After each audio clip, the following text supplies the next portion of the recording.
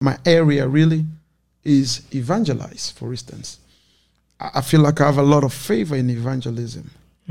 But when you evangelize, you don't just come to people and begin to tell them, okay, Jesus loves you. You will go to hell. Repent. Well, that's one side.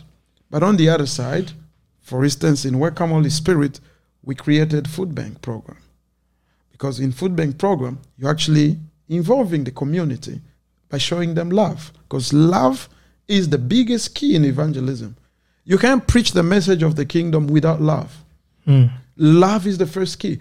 I created, if you watch my social media, I created a ministry of compassion of Welcome Holy Spirit in Congo, for instance. Because in my country, we have a lot of wars. We have rape women, orphans, and students, children who are abandoned, they don't have school fees.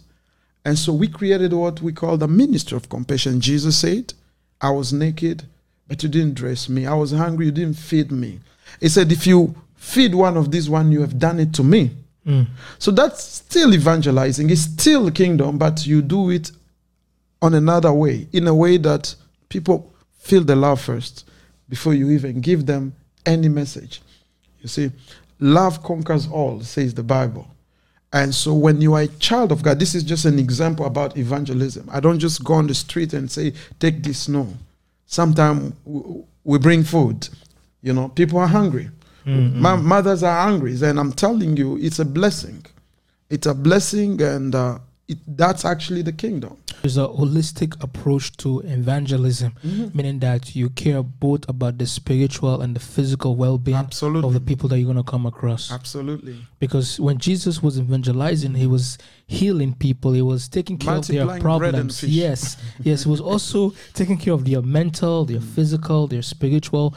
Ask everything, any problem that they have, he will resolve their problems. Absolutely. So this leads me to a question that I want to ask you, because the Bible said that God desires every man to be saved and come to the knowledge of the truth. Yes. Most times we want to evangelize by being with other people or being a large group, and then we go out. But what about personal one-on-one evangelism, meaning that you take that initiative to go out there? Let's say you find yourself at work. You represent Jesus and you look for opportunities that God will use you. Either maybe God will bring somebody on your path that you can pray for. Because we think that evangelism is just you have to set a time to go out there on the street and evangelize. That's one aspect. What about your day-to-day interaction with people? Don't you think those people also, they need to hear the gospel, that you can utilize that time? Let's say you find yourself at work, you find yourself in business, or you find yourself in your community. Even if it's just that one person, you can have one-on-one personal evangelism with them. You see, I came here and I have some of our flyers here because I always walk with them. I don't wait for any program, even if I'm the senior pastor of the church, but I'm still a child of God. So if I have an opportunity to present Jesus, wherever I am, I'll do it. I remember I was in an Uber. I was in an Uber and the driver was talking to me, was dropping me to go train, and I was traveling to Montreal. And just like that, I started ministering to him. He was telling me how all his life he met African women. He loved African women. That's where everything started. I said, oh, yeah, we have beautiful women in Africa. And he was telling me, oh, they're the best. I said, yeah, I agree. And I told him, I'm a pastor, and we have a large community of African men and women. I would like you to come. That's where we started. And then he said, what nationality you have there? I said, well, we have all kinds of nationalities: Zimbabwe, South Africa, Congo, Nigeria. It's all everybody. But the problem, the thing is, I've now started to talk about Jesus, because sometimes, especially in Canada, people are so scared to show their identity as children of God. Yeah. So I told him, you see, in the church, it is not all about just people who are right. I know you were mentioning about loving African women, but we do have music, we do have praise and worship, but we do have time to listen to the word of God.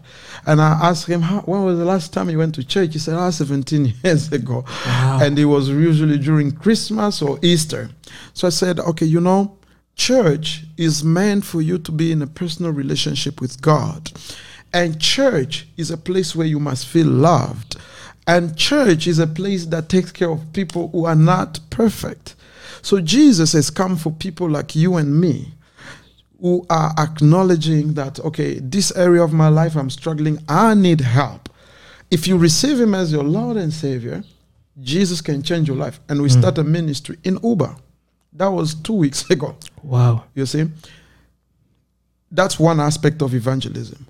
In a workplace, sometimes the way you behave yourself is a whole message. I remember at some places at work, you will go to potlucks or you go to a dinner, and I don't take alcohol, and everybody will be like, "Why are you not taking alcohol?" And you go straight to the point. Yes. You tell them, "Okay, I don't take this because I'm a child of God. For me, I want to keep myself like this, but Jesus loves you," and you begin to show your identity. And what I realize is, like, sometimes people make fun of you. Yes. They call you pastor. They begin to call you names. You know what? I have people I worked with, remember Shoppers Drug Mart, who came to church, and I ordained them today as evangelists, missionary that are going. But they were just observing your life, the way you do things, the way you talk, you know, and yourself, you're a message. That too. And now we have also the church structure where you are in a place where, okay, we need to win souls. We put up strategies. You know, for instance, I like praise and worship. I do those for evangelism because I know people have a lot of problems at home, you know, problems at home, problems in marriage, problems at work. The only place where you can come and feel happy is in the presence of God. He inhabited the praises of his people. So we bring praise and worship, people sing, and they get free in the name of Jesus. We have programs, for instance, Saturdays, where I go every Saturday in the street of Toronto. Every Saturday. I go meet people in shelters. I go on the street. Sometimes I buy a lot of food at No Frills and I go and just share. Those are strategies to win souls. So that's it. It's very important to do evangelism as a child of God, as a church. It's part of the kingdom. It's the main thing that we should focus on, winning souls.